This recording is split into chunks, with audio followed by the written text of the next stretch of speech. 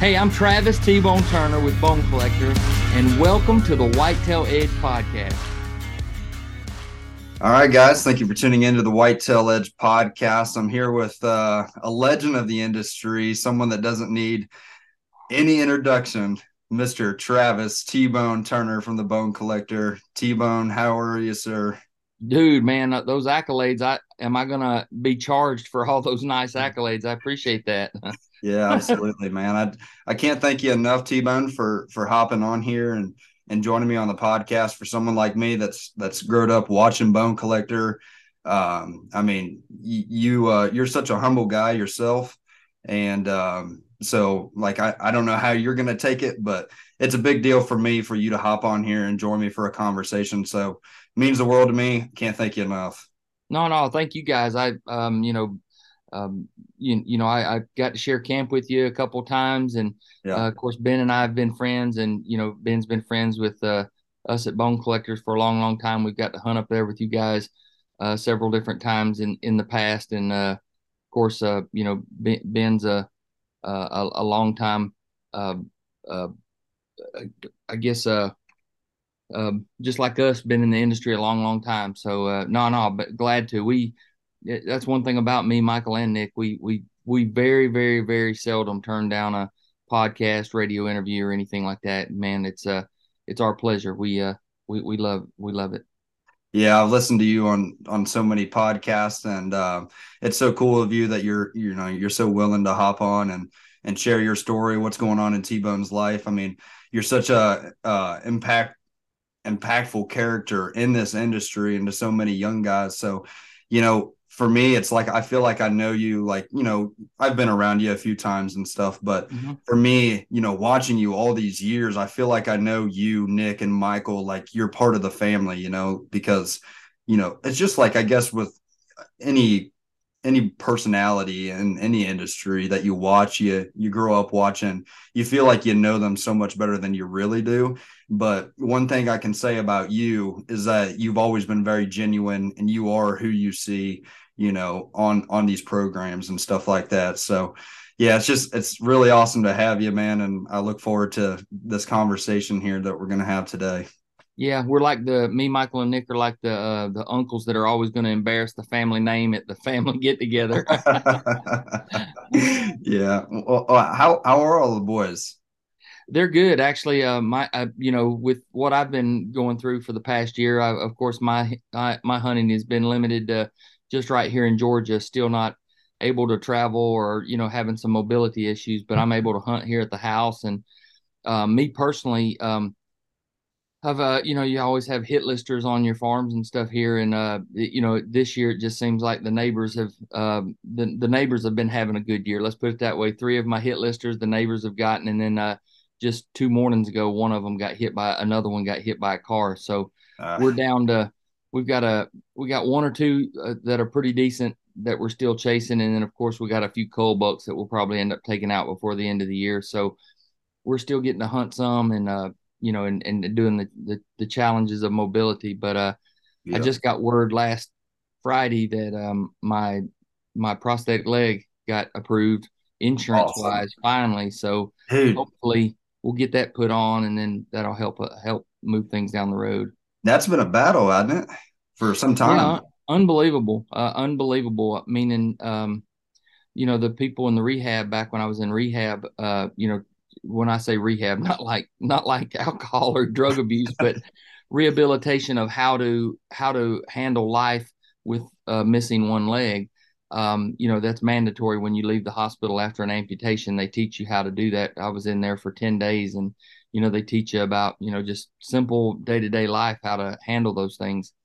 But they told me, they said that insurance won't pay for a wheelchair as well as the prosthetic leg. And they said, so if you will, they advised that me pay for the wheelchair. So I bought myself electric wheelchair. I bought the regular wheelchair, all the things I needed to change my house out, rebuilt the shower, handicap railings, in the places that we needed them in the house, widening some doors that we needed, those kind of things. I did all that out of pocket, thinking that, whenever I hit them with the bill for the Right. prosthetic leg, that it would be, taken care of. Well, we've been battling this since May, and they just have now approved it. So That's yeah, unbelievable. it's been extremely frustrating. But Yeah. so hopefully, even when I get the leg, I still have to rehab on it and learn it. But at least it'll help me a little bit more mobility. My kind of number one goal is like the things that I miss the most. I mean, a lot of people, are, naturally, I would like to hunt a little more proficiently than what I am now, but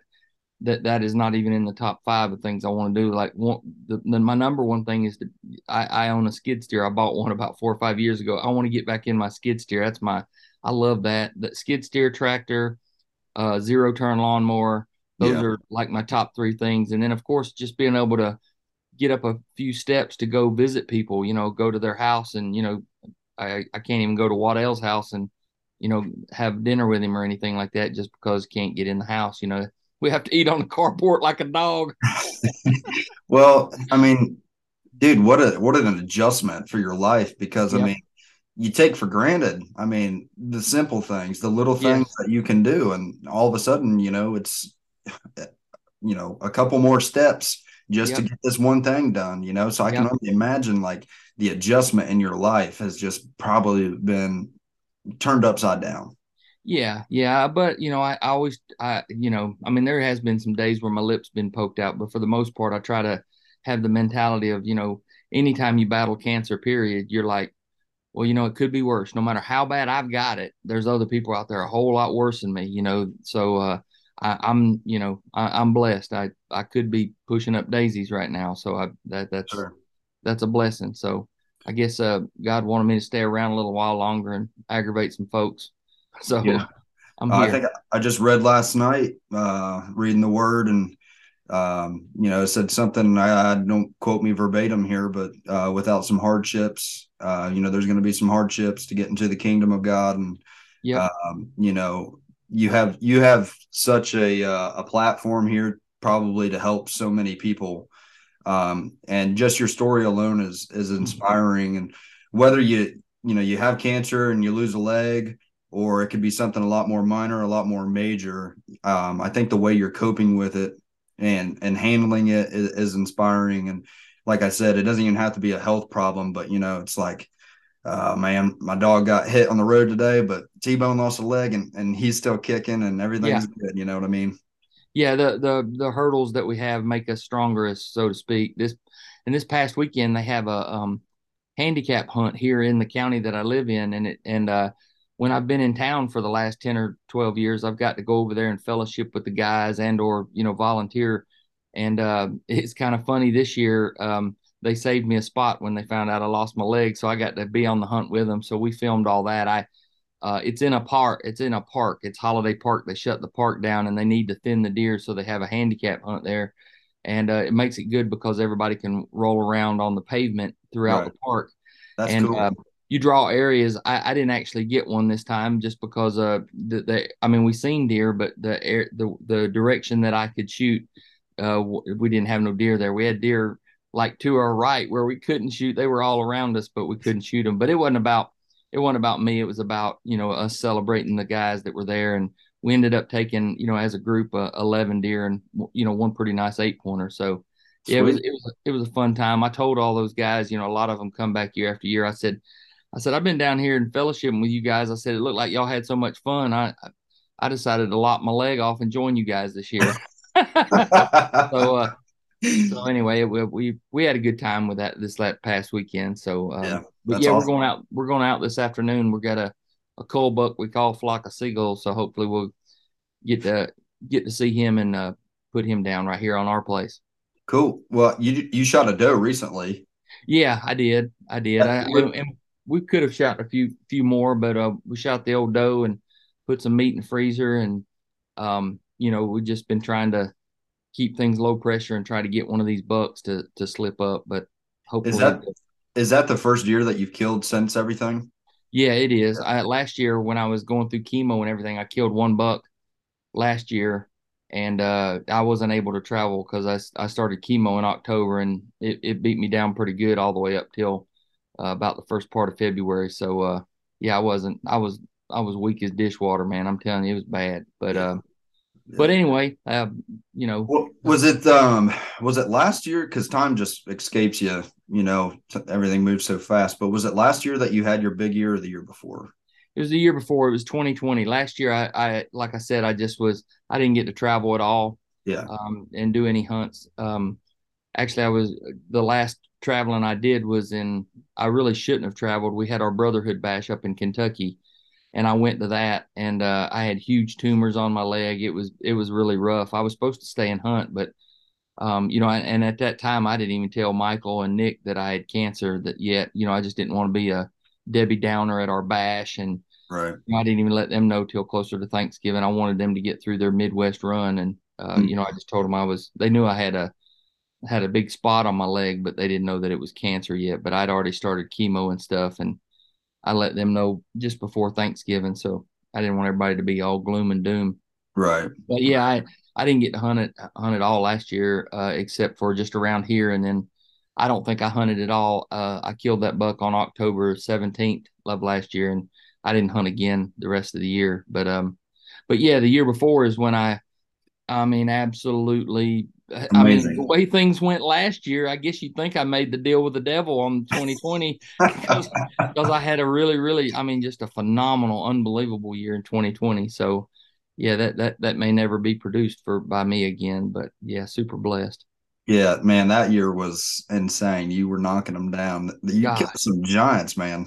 yeah, yeah, I had two right here at the house and a 186, a 161 right here in Georgia, right on my 100-acre farm right here at my house. And then I killed my largest with a bow in Kansas, a 186. So, Wow. I mean, a 183 in Kansas. But yeah, it just, yeah, phenomenal, Yeah. phenomenal. Yeah, that's super awesome. Almost like a Ben Rising type of year. Yeah. Yeah, exactly. Yeah. Ben's struggling a little bit this year. No, he's not. He's not. He's just normal this year. Yeah, I know. Well, Yeah. that's struggling for Mr. Yeah. Rising. Yeah. Yeah. We one thing I really wanted to talk with you about, and I know I had texted you last night about it, Yeah. was the G5 Mega Meet, which Yes. Ben and I are huge fans of, the whole Whitetail Edge team. Um, just a lethal head. I mean, the holes that we're seeing and the blood trails that we're seeing, it's hard to argue using anything else, sponsor or not. The G5 Mega Meet is legit. And from what I talked with you about was, you kind of had a hand in designing that head. Is that correct? Yeah. Yeah, I don't want to say, by no means I don't want to take anything away from G5, Nate, Matt, all the guys over there, Mr. Grace, they're all just absolutely Nate is the mastermind behind the whole thing. He's really the engineer, the mastermind. I mean, to say that, I had some consulting and or bounce some ideas, off of me, and me and Nate had some brainstorming sessions and stuff like that. I mean, if that puts you in the category of helping design, then yeah, I did. But by no means am I don't want to take anything away from them. They're the whole creators behind it. But yeah, I did have some brainstorming over years and years and years. I mean, it took us a while to get to that point on the mega meet. And then of course you got the little brother, which was the dead meat, and then you've got the T3 before that, which started it all. And then all we've done is just each year just kind of improved on that to get to this design of the mega meat. But yeah, I'm pretty proud of it I kind of approach things, design wise and or making things work wise, from a pro and con type of, an approach. You said it, you had mentioned that, it's a lethal head to shoot, and it's kind of the only head you should shoot. For most, I'd like to clarify that a little bit by saying that for most applications, and I say that because G5 makes a broadhead for every application, whether it's the Montec, the G, the Striker, the dead meat, all the way through the line. There, it's an all steel lineup. But for the lady that's only pulling 45 pounds, the mega meat would not be the best choice by no means. Yeah. But when you say, and what I mean too is the mega meat is for the soup and potatoes of the most everybody, like the guy that's pulling 65 to 70, 75 pounds, that's shooting a a decently sized arrow that's got Right. a draw length of 27 to 31. Yes, the meat and potatoes of the line of the people drawing a bow. Yes, it is excellent for that, especially for shooting stuff whitetail size and or stuff across North America. Cape Buffalo, no, I probably wouldn't recommend it, but for most all the applications that we would have for the average hunter, absolutely, it's a phenomenal head. And I'll go ahead and say this too. Not to I don't want this to be just like we're raising it up, even though we think so highly of the Mega Meat, and we can break it down as to the designs of it, as to why. I meant to go downstairs and get one so that we could probably talk and hold one up, but I didn't do so. But I have uh, one. Hold on one yeah. second.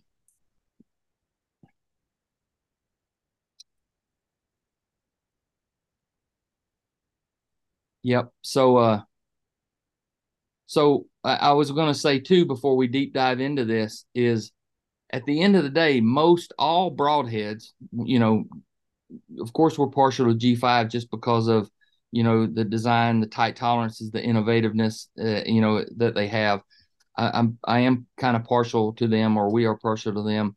But at the end of the day, it's accuracy is always going to win. There's a lot of broadheads out there that are extremely good. You just got to put it in the right place. But like I say, when we're breaking these things down, all the pros and cons, the pros and cons of them, I think you'll see after we have a conversation, and or if you go back and see some of the stuff we've talked about, and or the footage and such that G5 has, as well as the results of thousands and thousands of hunters over the last couple of years, you'll see that this one's going to check off a whole lot more pros than it does any cons at all. So yeah, I'm really proud of it.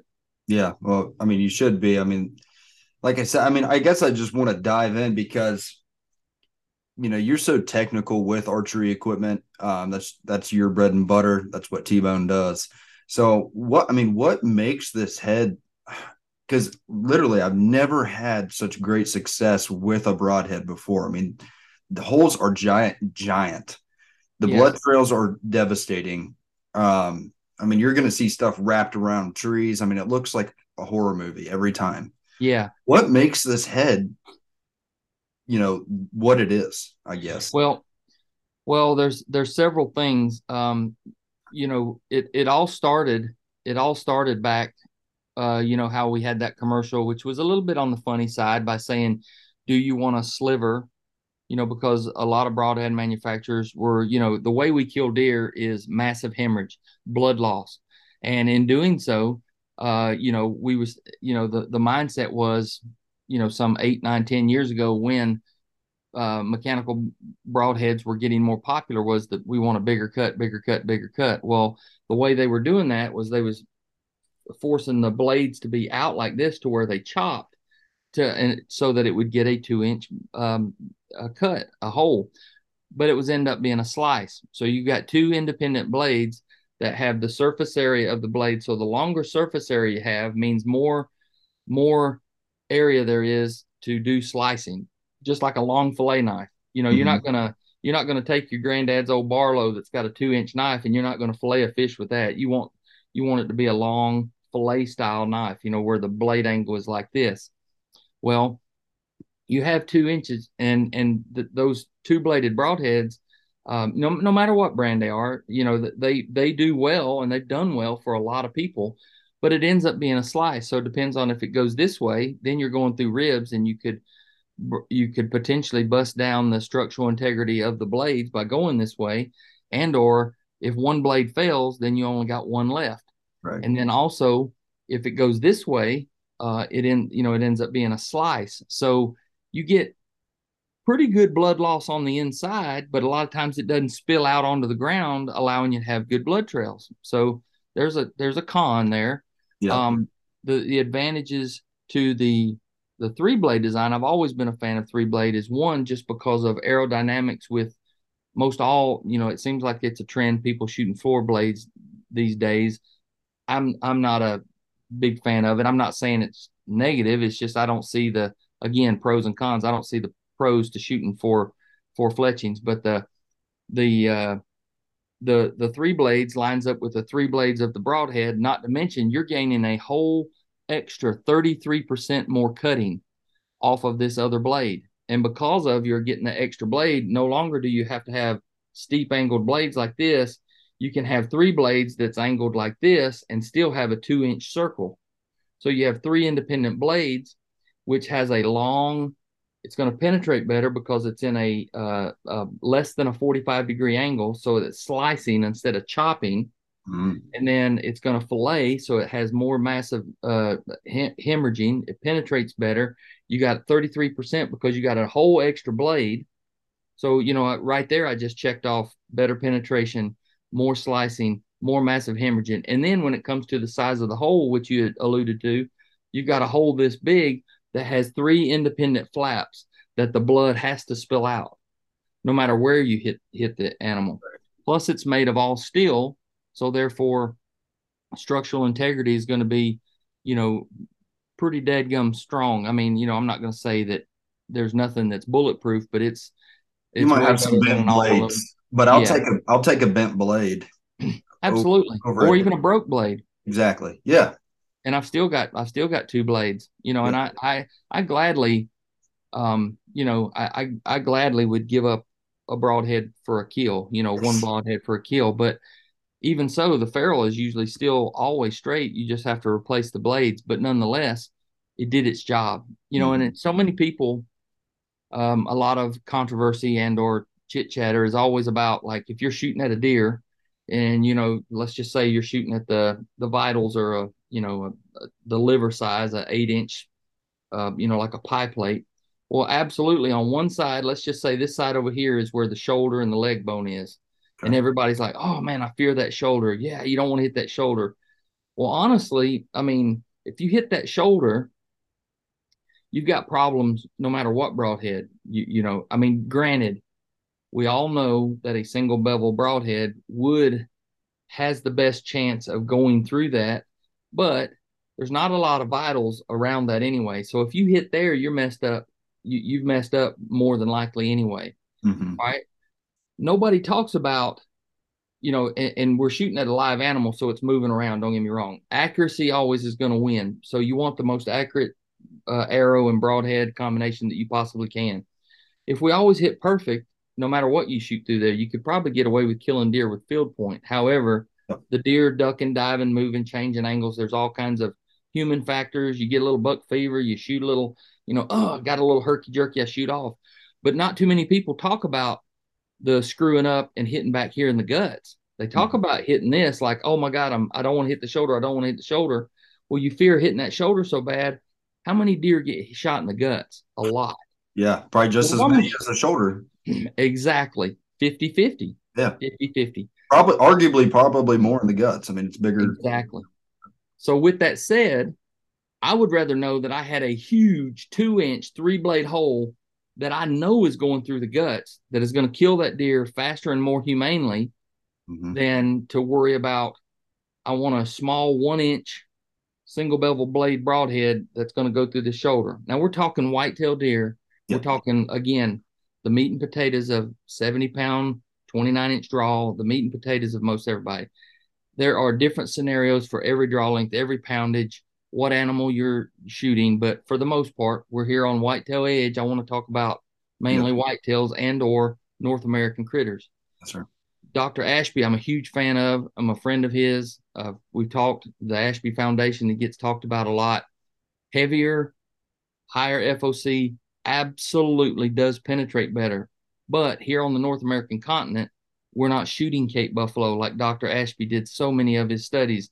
We're not trying to go through 2x4 size bones and stuff like that. Mhm. So we want a sturdy structural integrity, strong broadhead with all the goods that we're talking about, and now I get to the point of accuracy. So accuracy, years ago, as bows became more efficient, we're getting faster and faster and faster. Well, all we had was fixed blade broadheads. Well, when you shoot a fixed blade broadhead, well, because you shoot your fill points all summer long and you're shooting good and accurate, you screw your fixed blade broadheads on there. Now I'm speaking 15, 20 years ago or Mhm. even more. Then all of a sudden your groups open up. your accuracy's not there just because you've changed the aerodynamics of the arrow that you're shooting. And if it's a light arrow and it has very little FOC, then it's going to be even more radical because it magnifies the flaws in our form. So everybody goes nuts. So of, man, I can't shoot my effective range. I was good to 40 with my field points, and now I can't even hit a pie plate at 20 yards. So your confidence level of practicing all summer long, it just goes like Yeah. you don't have confidence on hitting the deer at all. And again, I want to allude to accuracy always wins. Over all this, accuracy wins. And we can always get more accurate. I don't care how good you are. Yeah. So with that said, when mechanicals came out, bows were fast. That's why they became so popular, is because it's a tight, it's aerodynamic. If you hold that broadhead up for the camera and point it at the camera, like you was shooting me, you can see how tight that is. You can see how aerodynamic it is and how tight to the arrow it is, so that we're looking at a 3-blade broadhead that when it gets to the critter is going to be 2 inches, whereas right now it's really tight to it. So it's not going to change the way the arrow flies. And if you'll couple that with a heavy arrow and or put some good FOC in the front, well, then it's going to make it that much more forgiving. So that's why mechanicals became so popular, and that's why we wanted that, to keep your accuracy. So not everybody shoots hogs under a feeder at 20 yards. We as whitetail hunters, you may have to shoot a buck at 35 yards. I hope I never have to shoot another one at past 25. However, if it helps my effective range get out to 35 or 40, and or shoot an elk at 55 or 60, then I'm all for it. It keeps my accuracy, and then when the arrow gets there, it's going to deploy. It's all steel, and I'm going to have a 3-blade 2-inch cut with the blade angle that is a slice rather than a chop. So, I hope the tidbits that we're talking about, we're getting a little bit of pros, and that's why I believe this broad. I mean, there's a lot of good broadheads, but this is why, and it makes me, like, I have so much confidence in it. 2.5 years ago, when we were coming to market with it, I was like, I can't wait, I can't wait, and it does me good to see so many posts through social media and so many people having such great success with it, because it's almost like, man, this is the proving grounds right here. This is proof in the pudding that these things are working. All of our mad scientists, thinking and drawing plans, and all the 3D prototypes that Nate built and stuff, that it's all coming together. You have the dead meat, which is the little brother to the I haven't Megahertz shot Sport. that head. And virtually it's the same thing. It's just the 1.5-inch cut, so therefore it's going to allow you better penetration, and it's a little tighter on aerodynamics. So the popular of mechanicals are so popular because they're accurate, and when you get there, they're devastating when if you naturally put it where it needs to be. Yeah. Well, I screwed that mega meat in for the first time, and I haven't looked back. So Yeah. I haven't found any reason to screw anything else in my arrow, but to go back, I was wanting to add to that. I'm sorry, man. no, you're good, man. I get on a tangent, man. I get all excited and stuff. So you go back talking about fixed blade broadheads. Some of the things that we had to do to make your fixed blade broadheads before the invention or before the insert of mechanical broadheads is what we had to do is we'd have to tune those broadheads, and you still can do that to this day. So many people, instead of like bow manufacturers say this bow shoots 350 foot a second, this one shoots 340. The average Billy Joe lunch bucket, in his head, he thinks, I want my bow to shoot 340. They're saying it shoots 340. Why shouldn't I shoot 340? I personally wish that the archery industry would change that, because it's kind of all false advertising. It's not saying that bow won't shoot that, but the way they're measuring it, it's like a car. How fast does a car go 0 to 60? They should change those measurements, because what they're doing is they're telling people that this bow at a 350 grain arrow, 30-inch draw, which is way above normal, on 70 pounds, which most people shoot less than 70 pounds. Most people are less than 30-inch draw. So, and a 350 grain arrow, which hardly anybody shoots an arrow less than 400 grains. Most people are, I would like to think, are 450 to 550. That's a great weight of arrow for whitetail hunting. Well, I want more normal numbers. Let's come up with a different one, like a 500 grain arrow, 29-inch draw, and say 70 pounds. And this is the speed of all bows. Right. Because what happens is it impregnates the guy that goes shopping for bows, and he sees this tag on the bow at the bow shop and it says 350 foot a second. Well, then the guy behind the counter at the bow shop, he builds him an arrow, a good hunting arrow, a 480 grain arrow. You got 14, 15 uh, uh, percentage of FOC, and you got a good broadhead on there, and you pop it through the meter, and it's only going 278. Well, that guy just spent $2,000 to walk out of there like, man, my bow's 70 feet per second slower than what they said it would do. He Mm-hmm. doesn't understand all that, and Right. and we as a, I don't want to say elite, but we as seasoned archers and or shop owners don't need to explain that. We shouldn't have to explain that. It's like you're deselling the bow. You Mm-hmm. should, the bow should live up to what they're advertising. I say all that to get you to this point. Whereas when the speeds got higher, everybody wanted to shoot that with their hunting setup. Well, you try to get I don't care who you are, you try to get a broadhead to fly above like 270 feet per second, a fixed blade broadhead that's got like an inch and a quarter, inch and 3/16, inch and a half inch cut. And it can be a tough task. And we quickly found out, this is some years ago, that if that broadhead is not perfectly aligned down the center of the shaft, meaning we've all done this, it's like the night before deer season, you screwing all your broadheads on, and I'm thinking, I'm 15, 20 years ago, and you spin it and it just wobbles like crazy because it's a fixed blade broadhead. It's because that broadhead is not perfectly aligned with the shaft. So the guy that doesn't know better, he thinks he thinks that either my broadhead's crooked, my arrow's crooked. He doesn't really rightly know. Well, if that broadhead is off just a little bit, it's about like the nose cone on an airplane. When you send it down range going 300 foot a second, and this broadhead that has wings and is like an extra set of fletchings that's on the front of the arrow, and it goes, it's the leading edge, it's going to cause that arrow to dip and dive. That's why your broadhead groups open up. Mm-hmm. So it's really important, like you've seen people spin test their arrows. When we got these spinners and straighteners that you put them on and you can see that it's out, but you have no way to correct it.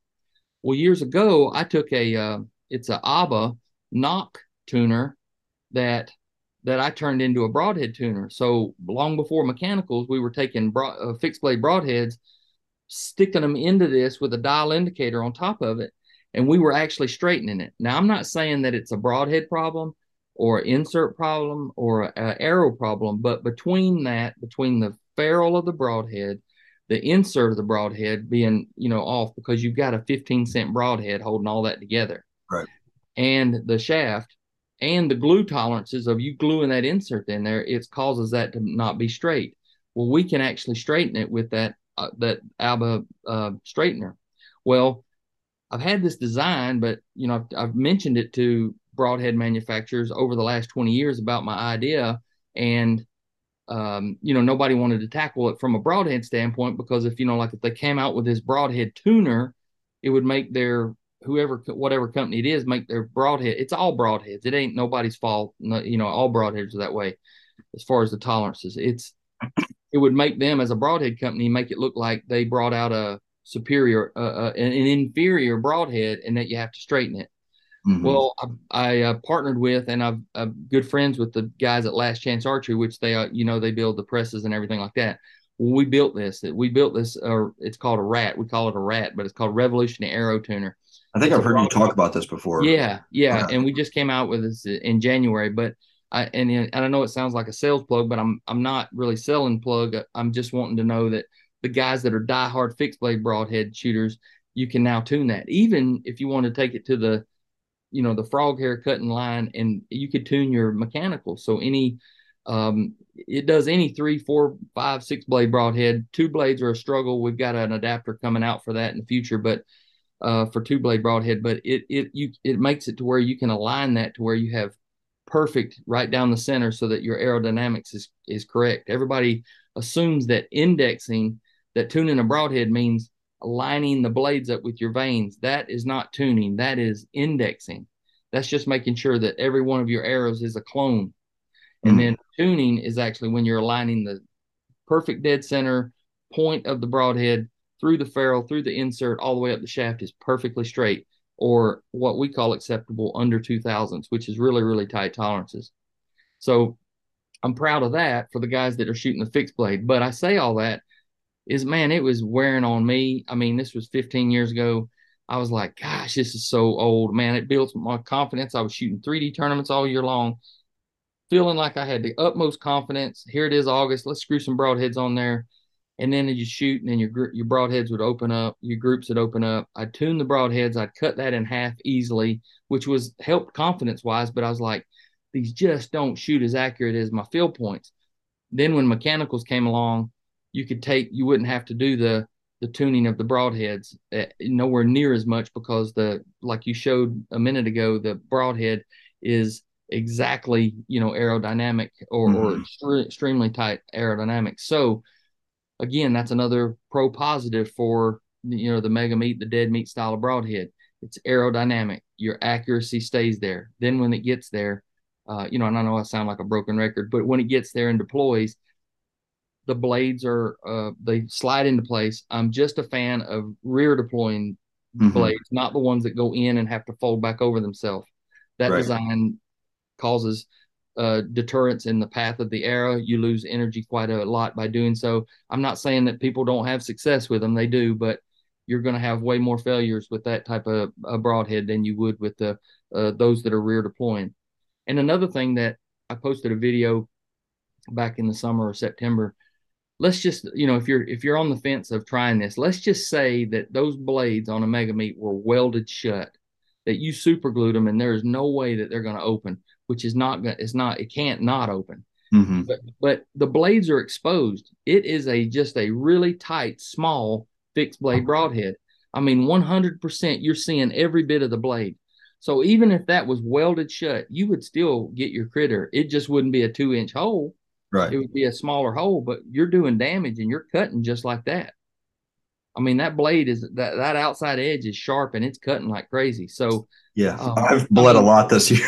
I know and then you take it to another level. The new Dead Meat V2, those have the Lutz blades, and those are extreme. Not that the Mega Meats aren't sharp, but the Lutz blades is a new level of sharpness, almost like the Striker. It has those German Lutz blades.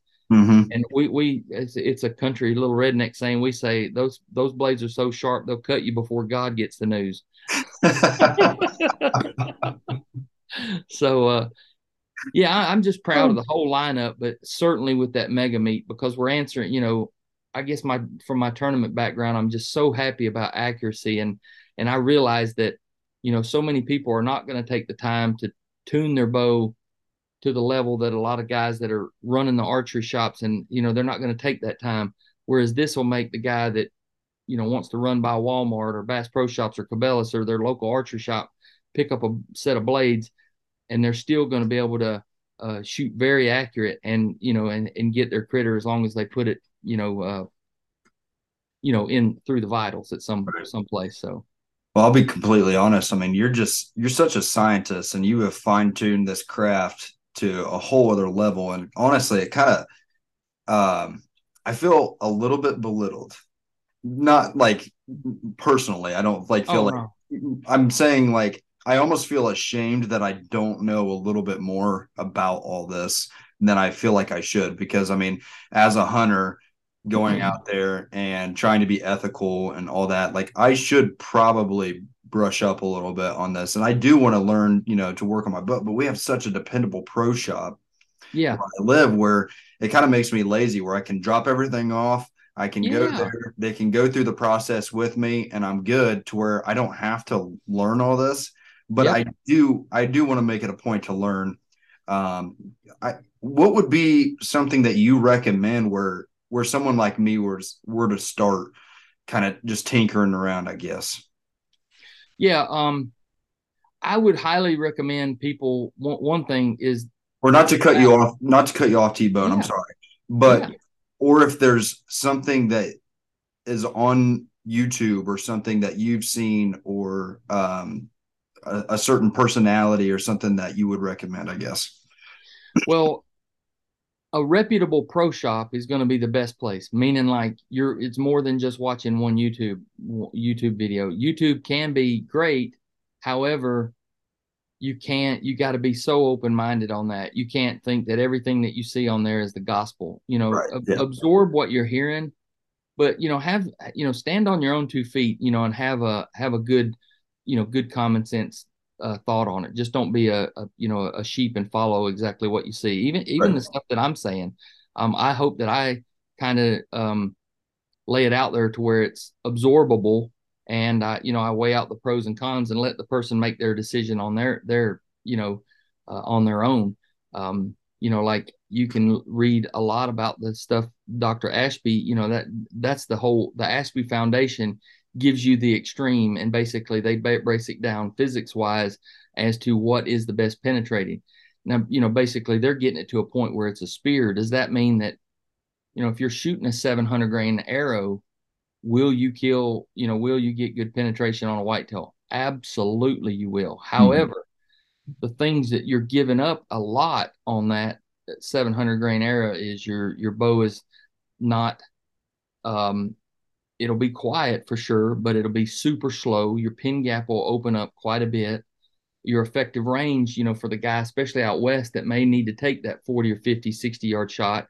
I'm not going to tell you that you're going to outrun a deer by speed. You just can't do that because the noise level will go up. I mean, there's so many things that the reaction time of a deer, you can't control that. But what you can control is accuracy. Is you can, because as soon as you cut the arrow loose, the burden is off of you, period. You can't do nothing about that. You need to prepare yourself instead of spending so much time on the internet or so much time buying all these things.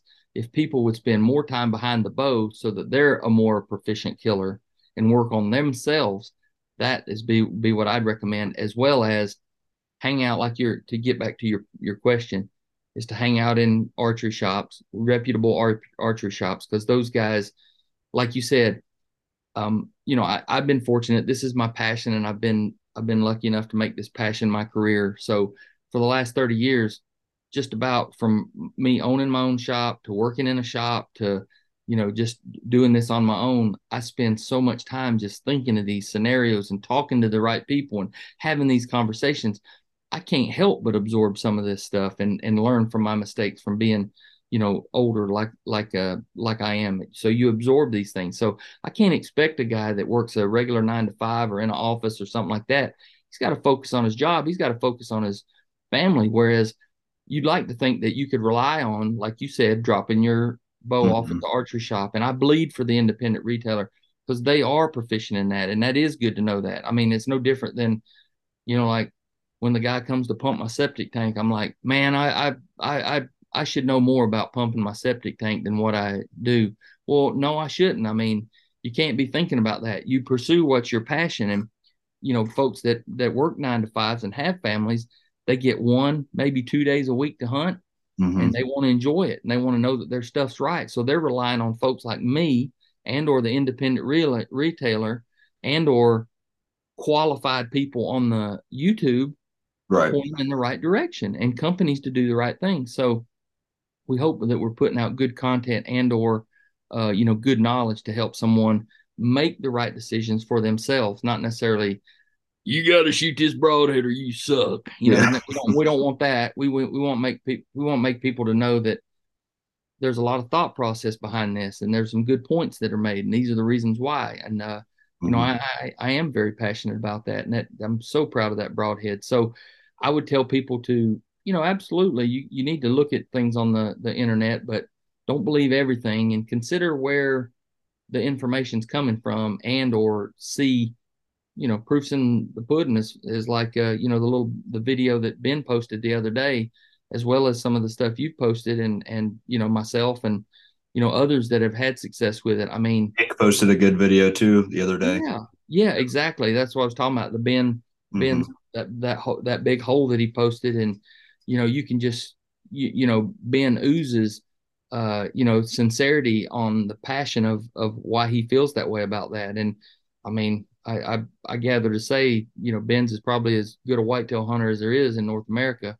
And I mean, I know that he wouldn't say that if he didn't mean it. And Yeah. Waddell feels the same way. Nick feels the same way. The Heartland Bowhunter guys, they're using them this year. And I've had a bunch of conversations with them behind the scenes, and and then not just TV personalities or folks that you may see on YouTube and stuff. I mean, just countless of, you couldn't believe all the pictures. I wished I could had the time to do a montage of all the DMs and pictures that people have sent me of, how happy they are with those broadheads. And that doesn't mean that there's not good broadheads out there and Right. people haven't done good, but like we said from the word go, if you're checking off the pros and cons, I mean, there's very few cons, if any cons, with this broadhead. Right. Well, I mean, on the social medias, you see it all the time. It doesn't matter what you post, you're always going to get the negativity. Oh yeah, On that particular video that you were talking about with Ben, maybe only 2 comments of negativity. The rest yeah, were all like, dude, I gave it a try and I'll never go back. I mean, just so many really powerful testimonies about that head all around on the internet. Like I said, it's just so easy to see the naysayers, the negative comments. Everyone's always got an opinion. But the majority opinion about this head is people are extremely happy about it. yeah, Great yeah, results. yeah. And I wanted to make sure that we, from the stance of the mega meat is recommended. Again, I mean, it's almost like a disclaimer. I don't want, and I know you feel this way as well as I do, and Ben would say the same thing. It's not recommended for everybody. I mean, we're talking the meat of the potatoes. Mm-hmm. I always try to say at least like 60 pounds, Mm-hmm. in your average draw length from, 27 to 31, and if you're pulling from, 60 pounds to, you might be able to get away with the, upper 50s, but I would consider, if I was pulling less than 60 pounds, I'd probably go with that dead meat, Mm-hmm. just, to ensure, better penetration. Make sure you have a good weighted arrow, something, in my opinion, 450 to 550, Mm-hmm. and try to keep your FOC in that, 13 to, upwards of 13 to 18 for sure. But if you wanted to tinker around with a good stiff arrow and get you 20% FOC, that wouldn't hurt you one bit. It's just so forgiving in the wind as far as absorbing your flaws in your form and stuff like that. This is what we're talking about. This is the person. We're not saying, hey, go buy your girlfriend a pack of mega meats that's shooting 42 pounds, or your 12-year-old son that's, pulling 35 pounds. A mega meat is not for them. Then you need to consider something like that striker, the 3 blade striker, or the Montec, which is, it's funny. We talk about it when we were at the ATA show with all the Graces. The Montec is a broadhead that is so tough as a fixed blade broadhead. You can continually sharpen it because, it's not a replaceable blade. You sharpen the blades. And they've had some granddads that have handed them down to their kids, like, hey, I've killed 6 or 7, deers over the last year. So here's this broadhead. Let it, it's like a family heirloom is the Montec broadhead. So That's kind of cool. yeah, Yeah, yeah. So that's we've made cool. a joke about that, but yeah, I just want to be clear on that. I don't Right. want to come on here and people to take the takeaway is like, well, T-Bone said shoot the mega meat no matter what. No, no, no. I mean, it's for the most. It's for the 85, 90% of the archers out there. Mm-hmm. However, there are some instances and there are some game that you're going to be hunting that probably wouldn't recommend it for. But that's the good thing. G5's got you covered from soup to nuts with the Montec, the dead meat, the mega meat, striker, all of those ones. Their lineup is great for anything. It is hell on turkeys too. Oh, yeah, the mega meat's good for that too. Yeah.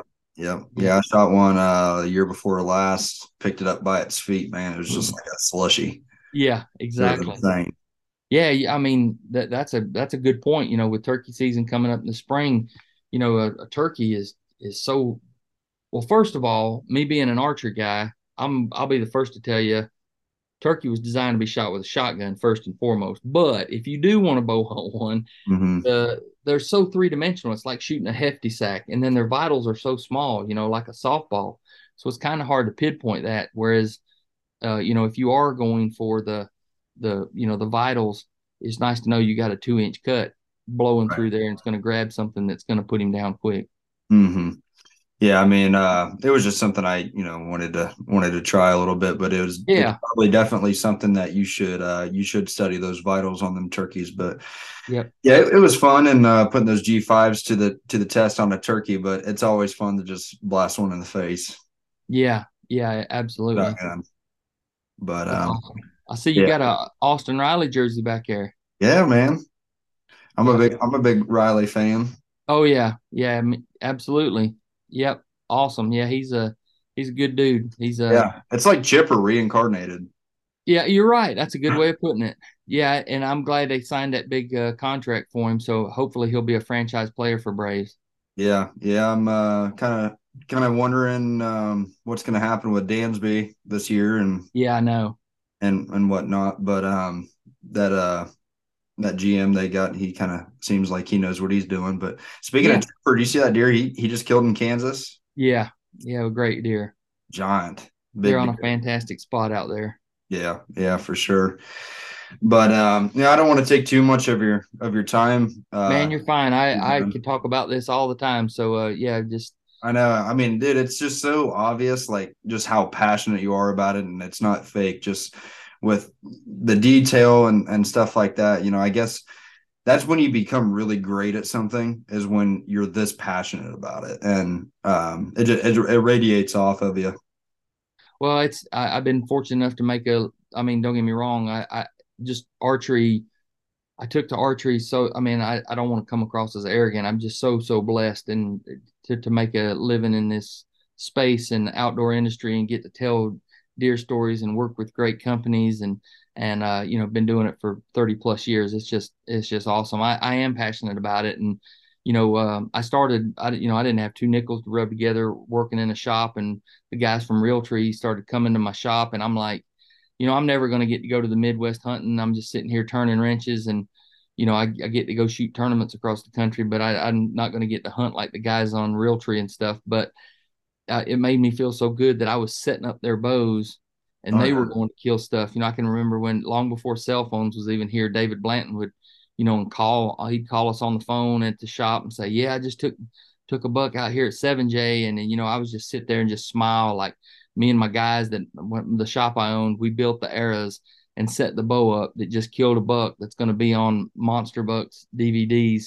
from way back when. So to for it to grow little by little each year, and to get to this level, man, it just makes me feel so good to give back. I just want to make sure people get good information, and if I mm, can, keep people having a positive attitude and to have a great experience in the outdoors, even if it's just a small part, man, it means so much to me. yeah. It's got to be just unbelievable for you to think about where you've been and what you've done.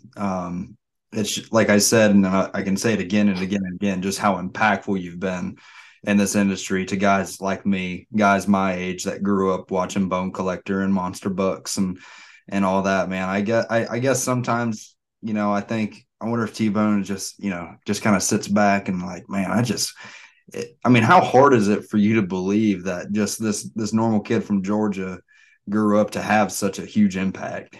Hey, I'm from Ohio, dude. Are you really? Yeah, I was born in Ohio, What? Dayton, Ohio. Yeah, I was Really? born. Yep, I didn't get to Georgia till I was about 5, but my dad was a fireman for the city of Dayton, and he transferred down to Atlanta. So yeah, so I got my roots as a Buckeye, but I'm a Go Dang. Dogger now. Yeah. Easy, easy. We got a big game Yeah, coming up now. we got a big game coming up. Yeah, exactly. My friends from back in Ohio, they're like, "Who you gonna root for?" I'm like, "Well, I mean, I got 50 years invested down here. I'm a dog now." Yeah. Now, Um, granted, I will Buckeyes got vote. it. Buckeyes got it cut out for him. Yeah, yeah, Yeah. but hey, they got them. They're getting to go to the dance. You know what I mean? Yeah. Yeah. It's cool. Yeah, I mean, we could kind of talk about college football for a minute. Just that struggle they had with the team up north. yeah, Yikes. It was yeah, bad. yeah. It was, man. It was a man. It's like they didn't even show up that day. I couldn't believe that. Yeah, completely outmatched. So just looking at that powerhouse down there in Georgia, game in Georgia, it's like I'm a little Yeah. nervous about that one.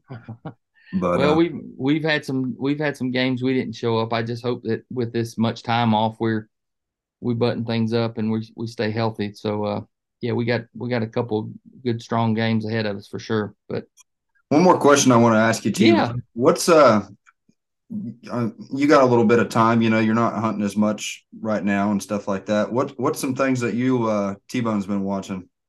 Any of the newer shows or I mean, What's kind of vibing with you?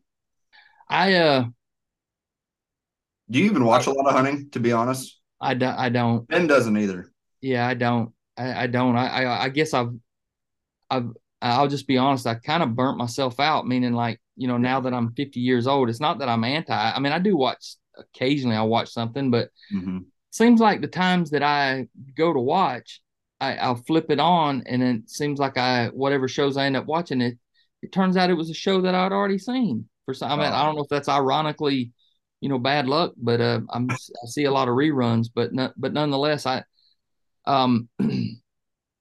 I watch some stuff on YouTube, but I honestly don't watch a ton of TV. I hmm. really don't. I mean, I get updates and stuff through social media and stuff, but been working on bows. I do a lot of office work, administrative stuff for myself and some stuff for Bone Collector as well. So I stay on the phone pretty good bit during the day, and then plus I still I still work on bows quite a bit downstairs. And Well, the media has changed so much, yeah, like I mean, you've probably seen the huge change throughout all these years and how people consume this content now is yep, so much different and it's more like fast paced. You see a reel or something on yep, Instagram and that's all you really need to see.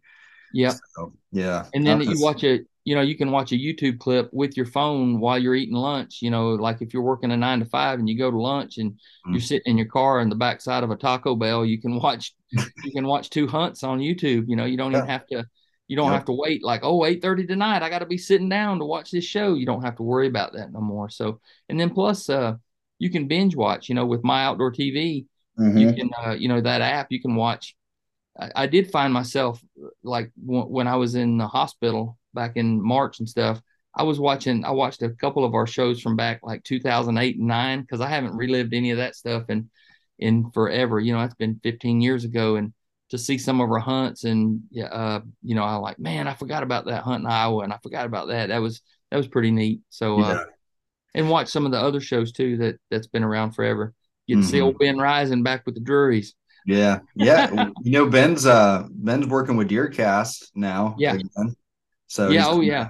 yeah. Yeah, I can't say enough about the Druries. Is they're just good for the industry. Period. Oh They've yeah. been great friends to me. Everybody, if outside looking in that don't know us, they automatically want to draw a line in the sand, like, ooh, they're mossy oak or ooh, they're Realtree. But Yeah. Come dude, on. it is not that way at all. I mean, whenever we're together at trade shows, we always try to carve out a night or two to hang out and go to dinner or something like that. So we've been great friends and been super supportive. I hear from Mark and Terry, at least weekly checking on me, so that I can't say enough great about them. Yeah, man, they've sure got it figured out. Yeah, they do. I mean, Jeez. that you talk about, just like Ben as well. They just they're just well, I mean, it's been said before, but they're Dr. Deer, as well as Lee Lakoski and Don Kiski. They're all, I'd like to think that I'm doing the same thing down here on Georgia on a lot lower scale. I think I've got it rougher than them because there is no corn or soybean nowhere near me. It's pine trees. So Yeah, we got to get creative with corn piles. yeah, yeah. That's all right. Yeah, oh No, yeah, food corn plots and piles, corn piles. corn piles are big in Ohio. Oh yeah, yep. Yeah, Well, if you follow me, you ain't baiting, you're waiting. that's right. That's Yeah. right.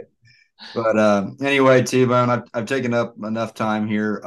Like I said, man, I can't thank you enough for joining me and just everything that you do for this industry. I appreciate it so much. I know a lot of other people do, and can't wait for everyone to listen to this podcast with you. No, man, thanks for having me on here. You guys keep up what you're doing. You guys have really taken a Whitetail Edge brand and really made it, a place to call home. And you got good guys. I stay in touch with a lot of the guys on y'all's team, from when we hunted up there with you guys. And so Mm-hmm. no, yeah, yeah, y'all keep it up. I remember I got my first spray tan while I was in camp with you guys. So Yeah. I mean, people are gonna ask themselves, they're like, "What spray tan deer camp, Ohio? What?" Go back and look at that episode. Yeah. So, but no, no, you guys keep it up. I appreciate it. Y'all have got a good brand going, and just keep doing what y'all doing. And I hate that Ben was missed out on this, but he and I've been been texting pretty regular. So y'all Yeah, just we'll have to get you back on when Ben is feeling a little better. For everyone that was wondering, Ben was a little under the weather today and felt pretty bad that he couldn't hop on here with us. But would love to get you back on with Ben here in the future. Yep, no worries. Y'all stay in touch, keep up the great work, and I hope everybody has a really listens to the whole podcast and has a good takeaway of all the pros and cons and stuff. I think the decisions is pretty clear, and we're pretty proud of what's been designed. I know the guys at Grace Engineering and G5 are certainly proud of the Mega Meet and the whole lineup as far as that goes. So yeah, if you haven't given it a try, give it a try. You'll see a ton of testimonies, and I think the deer have spoken. They're dead. Well, yeah, exactly. And it was never the mission here for like the podcast to be completely based around it, but it, like I said, it's easy when you're passionate about it and you can just go off on a tangent and really talk about that, the Yeah, broadhead itself. And I mean, I believe everyone should at least try a mega meet. Not everyone, like we said, yeah. but you know what I mean, and The meat anyone and that listens taters. does. But yeah, yeah, man, super appreciate you, T-Bone, and take care. Yeah, thanks again, man. You're welcome, man. Be good. Bye, bye, guys. Yes, sir.